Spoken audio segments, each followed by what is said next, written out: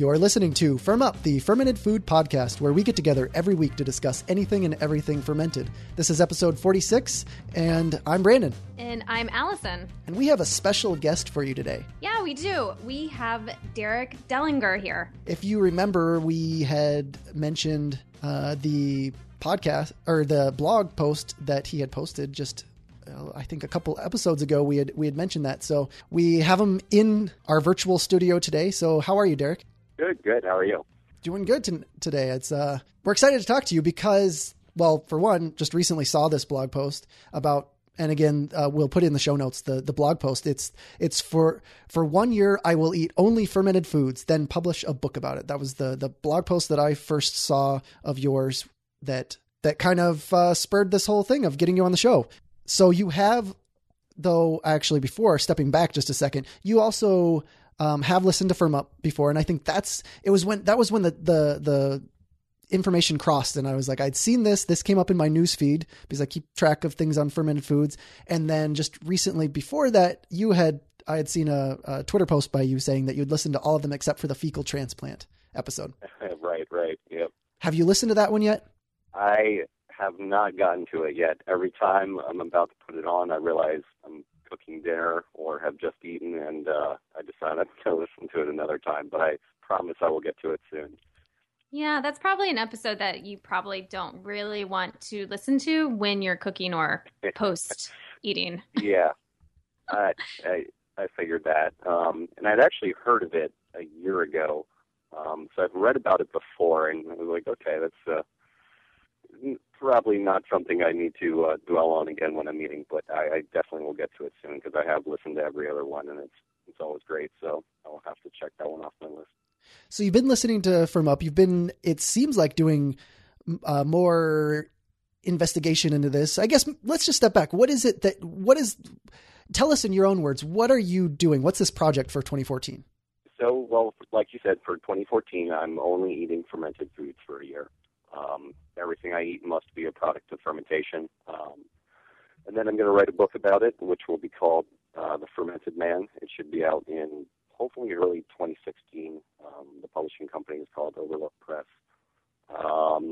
It's what I want to do is write a book that's going to get people interested in fermentation that otherwise would maybe pass that topic by if they saw it on the bookshelf. So I want to frame it for people who are not necessarily going to pick up a cookbook. I think, or a guide to fermentation. I think if someone who's going to pick up a book like that already have kind of a background interest or something in the back of their mind that they say, okay, I do want to learn how to do that. I should pick this up. And there's also a lot of books on the health angle. A lot of books will focus on that, which I definitely want to get into a lot, but I don't want it to be the main focus. I just want to write a book that will kind of walk the average person through it, as I'm pretty much a novice fermenting foods myself.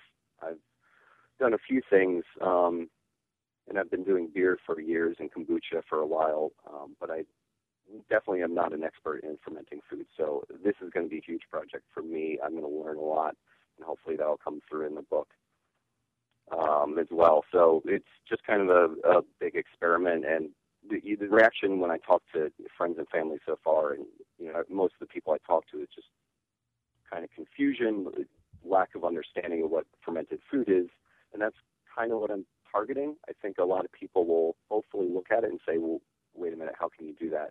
How can you only eat fermented food for a year? Or even, what is that? I mean, I've gotten that reaction a lot, that people just have no idea what that is, what I'm talking about.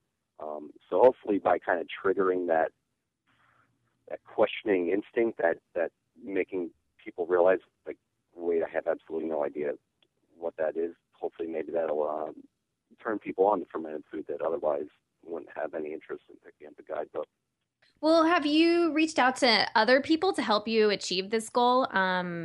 Like friends and family? You mentioned something how you haven't had a lot of family or friends know much about fermentation, but do you have any resources or people to help you succeed in something like this? Yeah. As far as making the actual fermented food or other resources, you mean? Just like people who can maybe guide you or tell you how to make fermented foods, or resources, like online resources or books that you might be using? Oh yeah, well, first of all, I have Firm Up, so you guys have helped me considerably. When I first discovered the podcast, I think I listened to it for about 6 hours in a row on a road trip to Vermont. So yeah, I mean, you guys have been a great resource, and especially with the show notes, that's sent me branching off into all sorts of other websites. Yeah, obviously there's a million blogs out there covering fermented foods, so I can't really name any specifically at this point that I know personally or anything. But I mean, the internet's a great resource. I've been reading all of Sandra Katz's books. I just read the new Michael Pollan book, which again isn't really a guidebook or anything. It's actually more similar to, hopefully, if I can write it well enough, the sort of thing that I'm hoping to achieve. But it was a very interesting read, and very interesting the stuff he got into. But the last however long it's been since I came up with this idea, I've pretty much been reading nonstop and just researching as much as I can. So hopefully I'm prepared, and it's nerve-wracking, but I'm fairly confident I can pull it off. I think the great thing about fermented food is there's such a variety, and it's really not that hard to get into, that I think the average person can get into it fairly easily. So, I mean, that's a big part of the appeal of it. Well, and that's kind of what it seems like you're hinting at. For a lot of people that you've talked to about this, it's kind of a surprising thing. But for people that ferment regularly, it doesn't seem that extreme because there are so many options for fermented foods. And right. So when it comes down to when you're able to explain this with people, for people that are interested in learning more, do they start to get it, that it's like, oh, I didn't realize all the things that they eat regularly that are fermented, or that, it seemed like, to me, it's much different than, say, something extreme like eating McDonald's for a year, or doing something that, right. I mean, again, there could be potential health benefits or risks involved in solely doing this, but those are the kind of things that you probably are part of what the book's about. But it's not really a dangerous thing in most ways to do. So are people responding and getting it just even from just hearing the synopsis of the book? It definitely varies from person to person. I guess, so, some people I talk to already kind of have a general understanding of what it means, but the common theme, I guess, in the reactions is people do kind of slowly grasp the idea.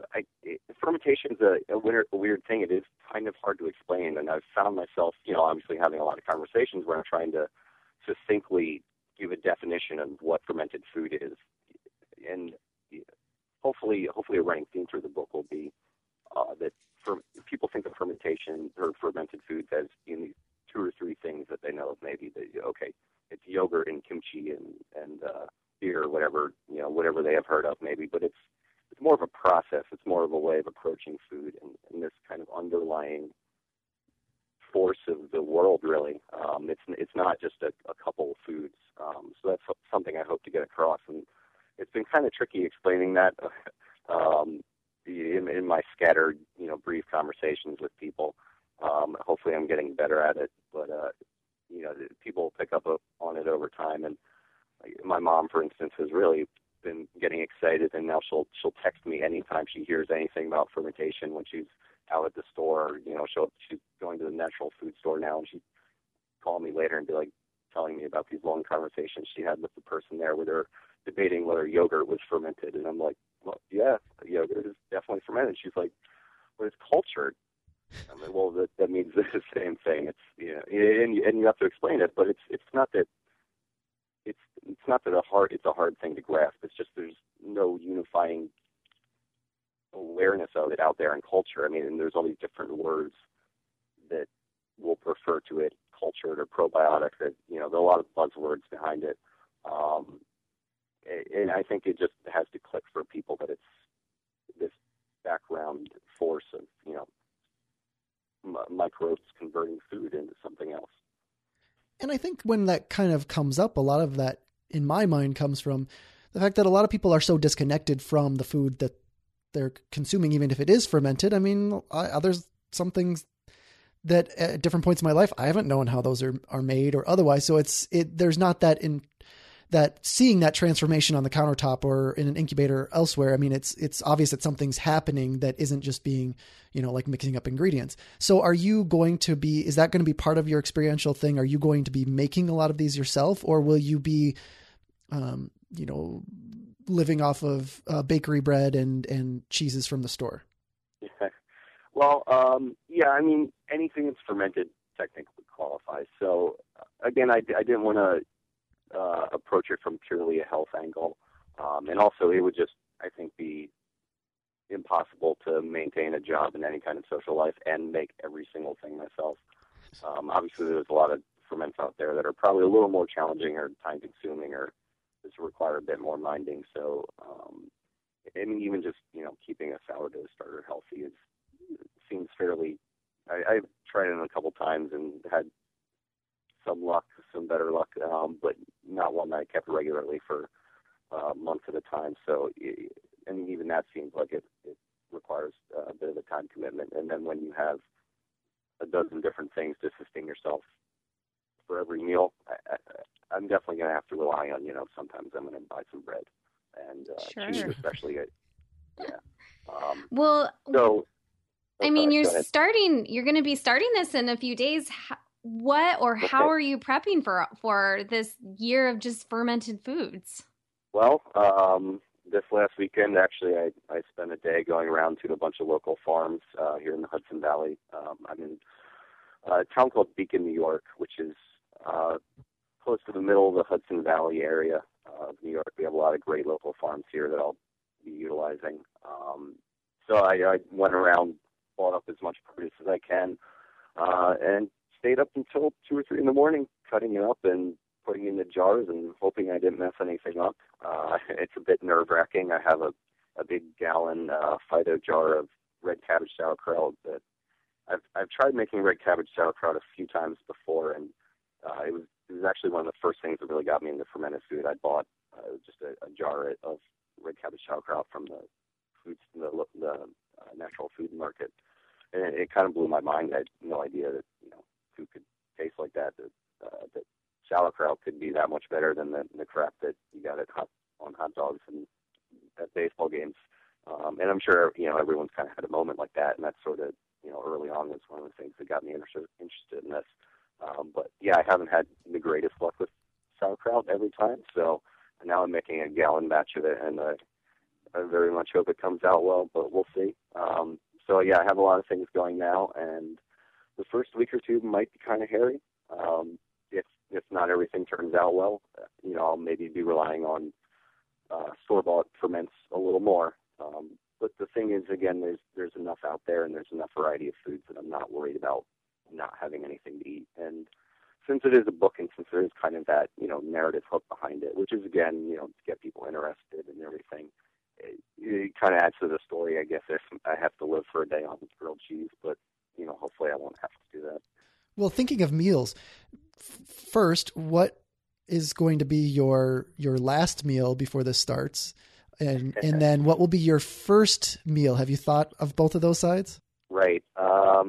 I have been debating that for the last couple of weeks. A lot of people keep asking me that, and I honestly have not decided yet. It's a weighted decision. I have not figured that out yet, but it's got to be important. I don't know. Do you have any suggestions for me? What should I do to end the year and bring the new one in? I don't know. That's a tough question. That's yeah, it's pretty significant, and this is a big thing. So yeah. It's a little different than going for like your last meal before you on death row. But I mean, for a year, that's a long time that you wouldn't be eating certain things. Yeah, I try and think of things I'll miss, but I don't know. Yeah.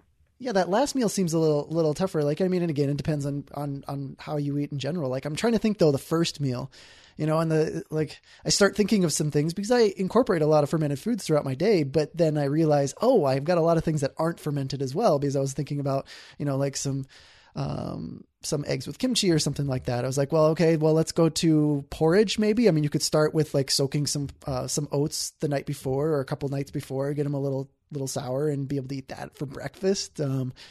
and then, Right. you know, go into lunch with, you could start with the grilled cheese if you, just, and then the getting started. I'm sure you're just going to come up with all kinds of different options, and you'll probably come up with, I know you say you're not making a cookbook, but you might kind of have some meal ideas by the end of this, whether it's laid out that way in the book or just people can kind of pick it out from the book. Because thinking about, like, when I'm trying to think about it, because fermented foods are a lot of times a side dish or a condiment or incorporated as part of the main, but it's not the staple usually. So fermented foods are Right. I guess besides bread, but, and I guess, is bread going to be something you're going to lean heavily on, do you think? Yeah, I would imagine I eat quite a bit of bread, as it is. It's a good source of calories. I imagine my diet will mostly consist of bread and, hopefully good whole wheat rye sourdough bread, which, I'm going to try and perfect my own little take on the recipe. Probably heavily on that and cheese and pickled vegetables. I can see this going either way. I mean, I can see it being way more difficult than I anticipate and pulling out my hair trying to organize everything and keep up a schedule. Or I can see it almost being easier than trying to figure out what to cook every day for dinner with the ingredients that I have sitting around. Because, I'll just pull out some bread and cheese and put some vegetables on a plate and have just a simple, don't have to cook anything, just have everything as it is, and it tastes great on its own. Yeah, we'll see. Do you like, I'm assuming you like the flavors of fermented things. Do you think you're going to get tired of sour? I don't know. I love that taste. I don't think I could ever get tired of that taste. But that's me personally.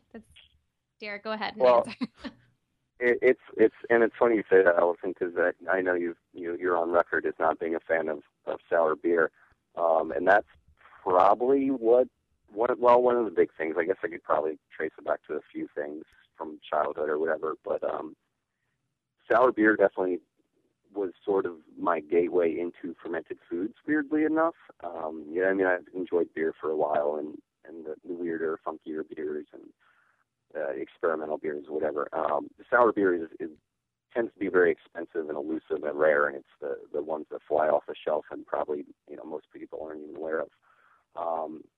So beer nerds that get a fix for the sour beer try and fulfill their craving other ways, and that's how I got into kombucha. So that was actually the first thing I fermented outside of beer was kombucha. Kombucha is kind of a low alcohol, simpler flavor comparable to sour beer. So I started doing that, and I really like the sour flavor. I find myself just adding lemon juice and vinegar to water when I drink it now. So I don't think I'll get tired of it. Hopefully not. I seem to have a pretty high threshold for eating things that I like on a regular basis. I eat quite a bit of cheese, and I haven't gotten sick of that yet. So I'm not too worried about getting sick of anything in particular. Well, and for listeners too that may not know sour beer, since that was kind of your link into it, could you explain just a little bit more about sour beer? Yeah, sure. You could probably have a whole podcast just on sour beer. There's, We'll force Allison to do that at some point. Great. Okay, awesome. I'll do it. You twisted my arm. It's a fascinating. All fermented stuff is fascinating. So each of them are fascinating on their own. But sour beer is a really interesting thing. To give a brief overview of it, it's kind of similar to kombucha in the flavor profile. If you've never had it, a lot of sour beers tend to rely on a little bit of that acetobacter kind of vinegary sourness, especially the Flanders Red tradition of sour beers. They all tend to involve lactobacillus and brewing these strains, which primarily most beers are primarily fermented with Saccharomyces cerevisiae, which is usually the same yeast genus that's found in bread. But there's this other genus of yeast that involved in funky and sour beer production called Brettanomyces that is really, really interesting species if you're into yeast as much as I am. that can do all these crazy things over time, and it feeds off of other dead yeast and bacteria cells, and it can live off of its own alcohol and all these crazy things, and it creates these really interesting flavors that are described as a horse blanket and barnyard and all these, any weird term that you wouldn't think would be appetizing has probably been applied to these flavors. But it's really amazing kind of acquired taste. And of course you get, in a lot of sour beers, you'll have the lactobacillus sourness, lactic sourness, which is a little more light and lemonade-y. And again, it's hard to explain that as a genre of beer quickly, and I know I'm kind of rambling because there's all sorts of different styles, and some of them will rely heavily on lactobacillus. And almost, there's a German style called Goza that is a salted beer, and the salt sounded so weird to me for years until I got into fermented food, and I'm like, and then it became like, why is this only one style of beer incorporates salt when it plays so heavily into other ferments? But it's lactobacillus fermented or partially fermented. There's also brewing yeast in it too. Mildly sour beer with salt and coriander, and that's a quicker ferment. It follows the timeline of normal beer fermentations. And then there's others that age for years and develop this really complex sourness over time. So it's a really vast realm of things. And it's fascinating. There's all sorts of flavors that you just won't really find in anything else. Now, does that, because we did do a talk a little bit about indigenous African beers and opaque beers, would that fit under that umbrella of what you're referring to as sour beers, or are sour beers all going to be filtered in one style and from one region? Sorry, are all sour beers filtered? The ones that you're referring to, yeah, like it would an opaque beer, which would also include the lactobacillus and yeast and have those sour qualities. Are some of those indigenous beers throughout the world under that umbrella, or are sour beers specifically referring to something like, say, on your blog? Are you talking about only filtered, only a specific genre of beers? I mean, there's probably a lot of indigenous ferments around the world that would count as sour beers. The regions that are heavily associated with sour beer styles tend to be like Germany and Belgium.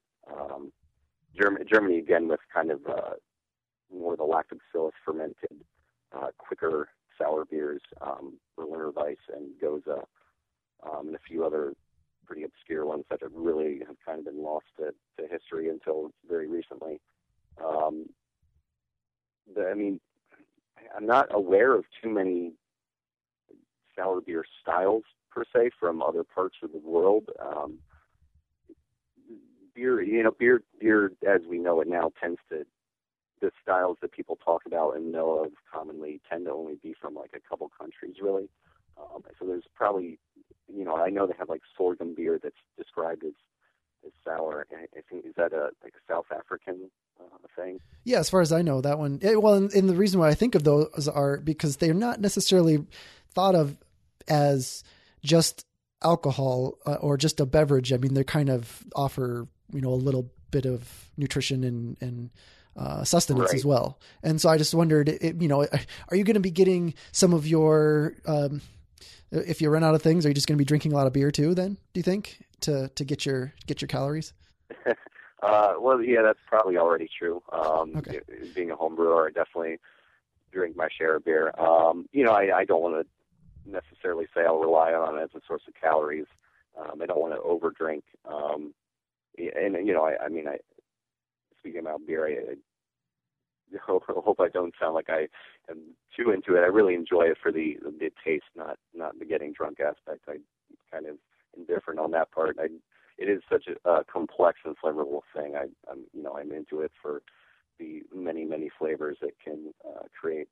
But yeah, I mean, it's interesting. That's something I want to look into more, and hopefully do some research of my own on sort of the history of beer as sustenance. And I have a sub project in mind, trying to research these beers that have lactobacillus, and that's considered so healthy in these other ferments. And I'm wondering if that plays a role in beer as healthier than, as being healthier than people think of it as. A lot of styles historically were sustenance, especially, say, saisons or farmhouse beers were brewed for farm workers, and they were allotted like a liter a day or something. I might be making that number up, but some very high number or a large amount of beer that were given to consume a day, and it was food for them, and beer has been food for most of history.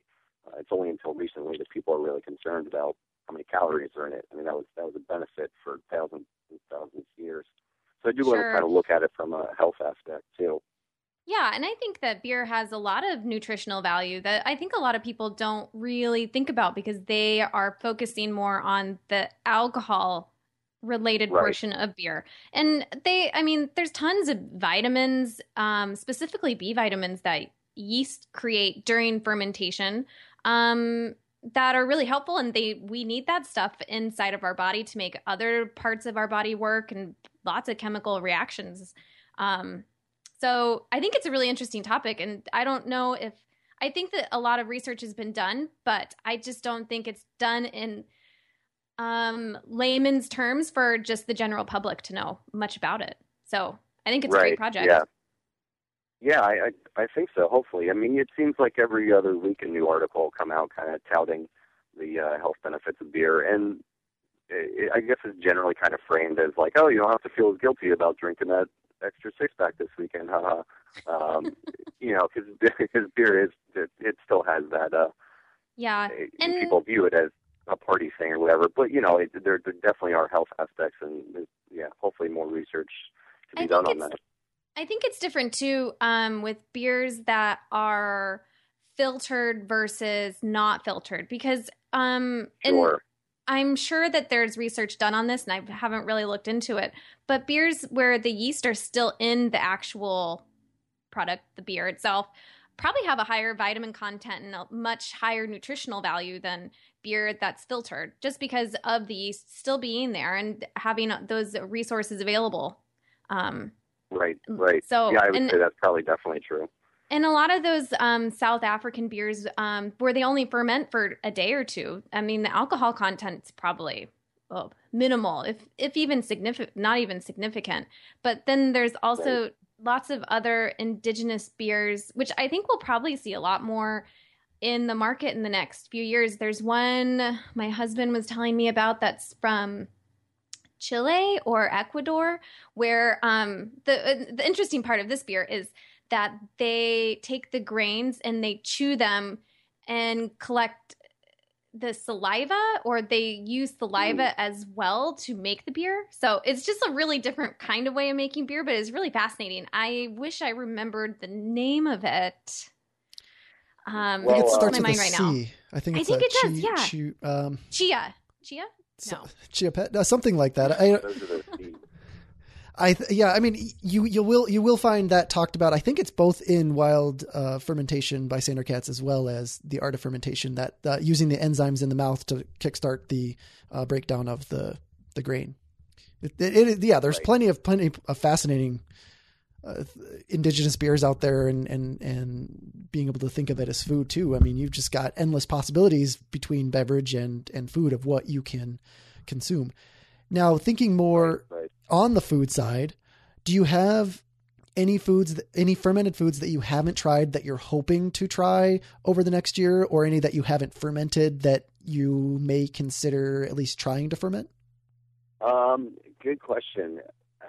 Hoping to try is maybe a little strong for some of them. I've had friends promise me that they're going to hunt down the fermented sharks, and I think it was just last or the other week on the podcast, one of the most recent podcasts, that you were talking about the fermented birds in Iceland, the auks that they bury in the ground. Yes, the turducken. The turducken from hell. Yeah, I can't remember if that had a name, but one of my friends has sworn to me that he will track that down and bring it back and make me eat that as my last meal of the year of fermentation, so the last meal of next year, which borderlines on a threat, but I think he kind of has good intentions, but will also laugh at me trying to eat these insane things that I'm kind of obligated to try if someone presents them to me. So I would be kind of curious to try things like that if somehow I can find them. I'm sure there are things in, going through art of fermentation that I'm really curious to try and make, but I honestly can't think of anything right off the top of my head. I mean, I'm going to try and make as many things as I can. Again, it's going to be kind of hard to keep up a regular schedule of making everything, but there's a lot of things that hopefully I'll get to make just at some point, even once, to try. And, things like meat fermentation, I'm a little leery about. I don't really eat much meat as it is. I'll probably eat more next year just to, explore more things, but I'm a little leery about trying to ferment it on my own, so I'm going to hopefully find someone locally that does it, or a shop that makes it, and maybe have them help me, or just sit in on a session where they're making it or something like that. Yeah, there's definitely something to specialization. I mean, especially if it's going to be your only food that because I mean, I don't make all the food I eat. I don't even make all the ferments that I consume. So, I mean, the idea of trying that would be maybe that'll be your second book if you survive this first year, is that you have to make everything yourself. Right. That definitely ups the ante a bit. It does sound though that, like, did I catch that right? That if someone presents you with a fermented food, that you will try it. So like your friend, or like, so people get a hold of you on your blog, and they had something weird for you to try, you would potentially try it. Well, that might be dangerous going on record as promising that I would try anything fermented. Yeah, I mean, I'll keep an open mind for sure. I definitely want to try as many things as possible. I don't know that I'll go on record saying I will try anything, because who knows what people come up with. And there's definitely some, I don't know, would you guys try the fermented shark, or the fermented off-birds? I would get close and sniff it and see how that goes, and then maybe go from there. But it's definitely some that sound pretty intimidating. I think that was the error, was the sniff first. I don't think you're supposed to smell those things, because they're going to give those warning signs of, I should not be consuming this. But then, if you can get past that. Right. Yeah, that's a good point. Yeah, I guess you just have to really dive in and go for it. The auk I have a little bit more trouble with. Just, I would really want to make sure that it's someone still doing it in a traditional way. But something like the shark, I forget the H word or whatever that is. But, but then like something like we've talked about the last couple times with Surströmming, the fermented herring in the tin cans that expand and bulge. I would definitely try that, but I've watched videos of people and they just are, if a person does not grow up with it, it can be tough to get past those warning signals to the brain. Yeah, I don't know. I think that I would probably try the shark, just because from the way it sounds like it smells, it doesn't sound that bad. It smells like ammonia, which is kind of nasty, but I would be more willing to try that than maybe the fermented auk. To me, that just sounds a little scary, just the turducken from hell, and that it's in a sheep's, or not sheep, I don't even know where I got that, a seal's skin and buried in the ground. Like, to me, that seems very far out there. I don't know if I'd be willing to try it, but... That's survival food. So if you get to the point of like, there's not a grocery store anywhere in sight and I need to eat something, and you find someone with that, then that might be a perfect time to try it. Right. Well, and that really would, add to the narrative. That's a pretty dire situation. So we'll see if it comes to that. Now, with this narrative, do you think you'll go, will you have any planned travel to get out there and explore different aspects of fermentation, or are you going to be staying local for the most part? I've gotten some, I don't want to get ahead of myself with making plans too much. I have had some interesting offers come up, and just, people that want to work on projects with me that heard about this, or, that want to meet up. And I do want to do as many interviews as I can, just with all sorts of different people and businesses and places that sell or make fermented food. My background being in beer, there's a couple of brew pubs I can think of that have a food menu that is also heavily reliant on fermented food. I think that's an interesting aspect. These places that are selling all kinds of fermented foods, and a lot of people are saying that's going to be a culinary trend in the next couple of years or whatever. So I definitely want to get around and check out places like that, and maybe talk to the people behind them, and really just talk to as many people as I can, because again, there's so many people that know infinitely more than I do about this, and I want to learn about it myself and be able to incorporate that in the book. So I definitely have some travel plans and vaguer travel plans to just get out there as much as possible. And that's going to be interesting. It is probably going to be a little hard depending where I go, or, having to sit in an airport or something. So I'm sure there'll be times where I'll just be eating some very basic bread and cheese concoctions or whatever, but that'll be part of the fun, I guess. Now, will you, how strict are you? Because I think about being in an airport. Well, there's, places with pizza. I mean, there's the pizza dough that's fermented. There's the cheese that's fermented. If you got pepperoni or some other thing that's fermented, potentially. But then Right. there's tomato sauce, or that's most likely not fermented. Do you will you, is it that, does that automatically rule that out? Like someone that has a peanut allergy, it's like, nope, I can't have that. It has not been touched by microbes, or at least not the microbes I want. Pretty much, yeah. I mean, that would break the rules of the game, so I have to avoid anything like that, which makes it tricky. I going out, I'm not going to have much of a social life, I guess, this next year, because going out to eat is going to be tricky unless I just want to order the cheese plate and bread every time. But yeah, I mean, I hopefully can stick through without accidentally breaking the rules sometime. There's definitely certain places where I'm not sure what I'd be able to find to eat, and maybe I just have to pack something with me. And there's nothing wrong with that. And I'm thinking too, I just really want to think about how far are you going? Say, are there any rules on how fermented something has to be? Because obviously some things need more fermentation than others, but I mean, will you be eating some, kimchi that's fermented for a couple of days versus kimchi that's been fermented for at least a week or months, or will you be eating things as long as it's been fermented, it's okay, whether that's a day or a year?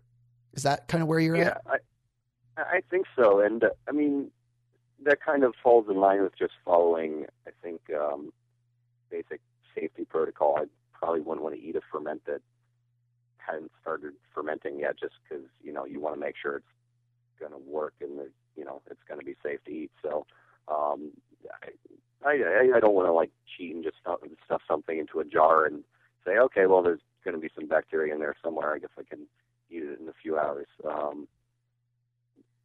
But yeah. I mean, so I'm going to follow normal fermentation practices. I'm not going to rush anything. I want it to come out well and taste good.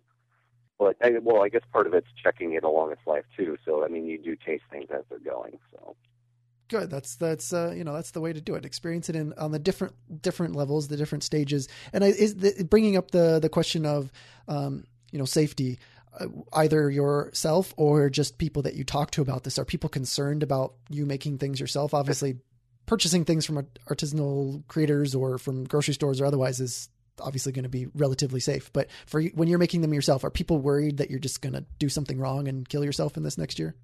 Mostly just the people that don't really understand what fermentation is to begin with. I had one friend say, there's just no way putting that many bacteria in your body can be good for you. I don't think anyone's gotten that specific with the analysis. No one's had a talk with me about botulism or anything. I think, no one's tried to talk me out of it yet. So I don't know. Maybe all my friends just have a sick fascination with seeing me do crazy things.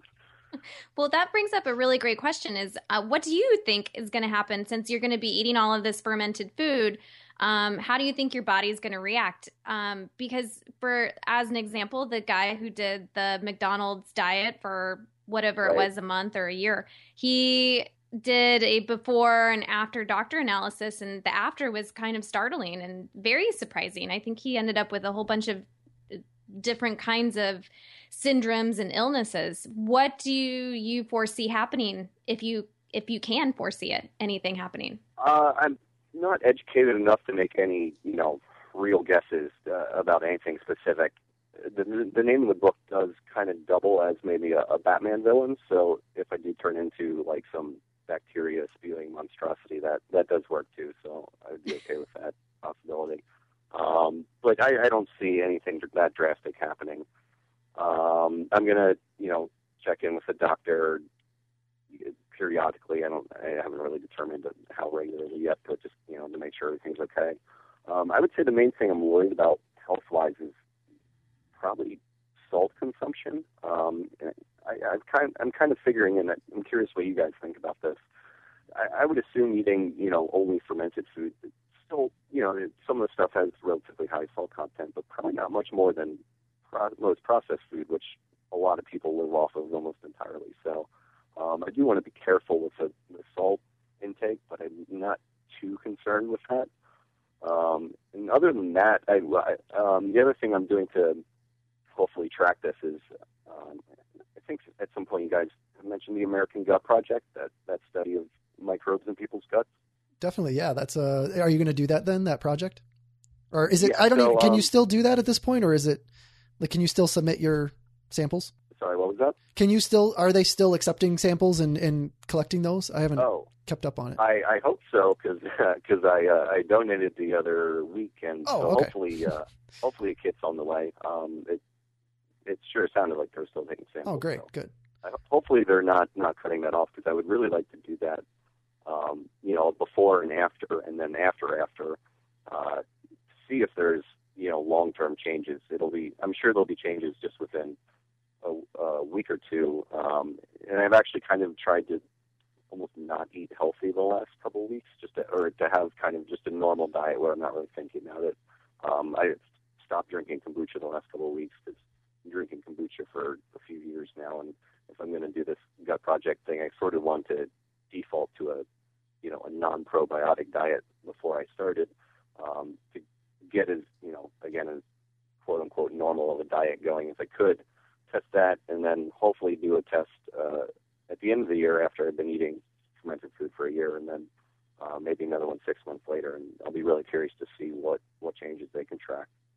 And that might be one of the most scientific aspects or ways I can track the changes. And other than that, I really can't make any guesses at this point. Yeah, I think it's fascinating. But in regards to your salt question, I think as long as you drink enough water, I don't really see that having the amount of salt that you eat be any different than, again, like what you mentioned, processed food. There's a lot of salt in processed food. Well, because that's the first thing I thought too, was processed. And then at the same time, people have been consuming more heavily salted than what sometimes is fermented even today, because now today we can control temperature even a little bit more in some areas. I mean, sometimes you just have to salt something. If there's going to be food by the end of the winter, it's got to be salted plenty enough in order to survive that long. And so people have, at different points in parts of throughout the world, have consumed probably plenty more salt than people are now. But yeah, like processed food. I mean, I think that whether or not that's a good example of how people are able to consume plenty that way or not, but I don't see how it could be more than that. Yeah, I mean, that's kind of what I'm banking on. I can't see it being too much. So, but yeah, hopefully, that's something I could keep up with by just going to the doctor regularly, and, in case it is too much for some reason. Where would you put yourself on the spectrum, since I know you said you've had kombucha and you like sour beers and different things with, it doesn't seem like your book's that focused on health, but where would you like kind of your own self estimate of yourself? Like, do you eat relatively healthy or pretty much just eat whatever? Like, I mean, where are you kind of starting at? Right. Well, I mean, I would consider myself having probably a pretty healthy diet, maybe a little heavy on cheese, which is not going to change next year either, probably. But yeah, I think I have a pretty healthy diet. Been drinking kombucha, and so I wanted to kind of, again, like I said, just revert to a normal diet for a few weeks for the gut microbe thing. But it'll definitely be a huge shift in just how many probiotic or live culture foods I'm eating, and how many vegetables. I really don't eat meat hardly ever, but I think I'm definitely going to still be eating a lot more vegetables than I do normally, just because those are such an easy thing to ferment and such a quick thing to grab and have as a snack or whatever. And I definitely see myself eating a lot more just not raw vegetables, but just plain fermented vegetables. And it'll be interesting to see if that makes a difference in how I feel in my health. Yeah, it will be really interesting to kind of if you're interested in coming on and checking in at different points throughout the year too, or if you have any big revelations that aren't giving away too much of the book, getting people excited about, because it'd be interesting to see, because this is something that myself too, I hadn't really thought about, how with as many fermented foods as I make and eat, how much of my diet still includes like at least part of it that is not fermented. Right. I mean, I think it's, they're traditionally thought of as side dishes, but it's just kind of a matter of perspective. It's more organizational. And again, I'm not recommending that anyone else only eat fermented foods ever. I'm not trying to start a fad diet. It's again, mostly a way to get people interested and, see what I can learn by jumping in completely head first like this. But, it definitely forces you to kind of examine how much is out there and how it is really more of a process than just like 3 or 4 different recipes. Sure. I think the idea and the concept of for an entire year, that seems pretty long versus maybe like a month or 6 months. But the idea and what you're trying to do is really cool, because what you said earlier, not a lot of people know about fermented foods. But then when you explain it and you tell people what fermented foods are and you start listing off fermented foods, it's as if like a light bulb goes off in someone's brain, thinking like, man, there are a lot of fermented foods and I didn't even realize it. So it's just kind of extending the education and spreading the word of fermentation. So it's an interesting way to do that. And now over this year, will you be also doing or sharing anything on your blog? Yeah, I'm going to have a probably a Tumblr blog that should be live by the time this posts. The address should be thefermentedman.com. And I also have my beer-focused blog, which is bear-flavored, and that's the bear-flavored.com. So those will be 2 ways of following along with what I'm doing. The Fermented Man blog will probably mostly be pictures. Again, I'm not an experienced fermenter necessarily, so I don't want to just like start listing recipes right away. And I don't want to write out the book in the blog form entirely. I'll have, probably shorter little entries, and, kind of drafts of longer ramblings and so forth, but a lot of pictures and just, kind of keeping tabs with what I'm doing and how I'm doing and what I learn and so forth. So, I do want to keep people up to date on the year as it progresses without, like I said, giving away too much, but there'll definitely be plenty to show and tell. We'll be sure to put that in the show notes as well. And just we're kind of having a discussion before we got you in here for the interview too. The bear flavored. I think even in the podcast where we first mentioned this, I could not get it out correctly. Like I was reading bear and kept thinking beer, since it is. What's the significance of bear? Why bear flavored? Is it just to confuse people, or is there more to that? To be honest, so that happens all the time. I would say probably, I'm assuming at this point, everyone that finds my blog or that I tell to check out my blog, I think everyone reads it as beer flavored, just because then they already know it's a beer blog. That actually never crossed my mind when I made it. It just didn't even occur to me that the words were that similar that people would just read it as beer. And I don't really have an interesting origin story for the name. I just like bears a lot, apparently, and that name kind of stuck, and I was like, well, I don't know, that sounds pretty cool, bear flavored, like wild fermentation, wild flavors, and all this crazy things Easter doing. I don't know, it kind of has a cool, wild feel to it, and I just went with it. So you don't have, it doesn't really have any meaning.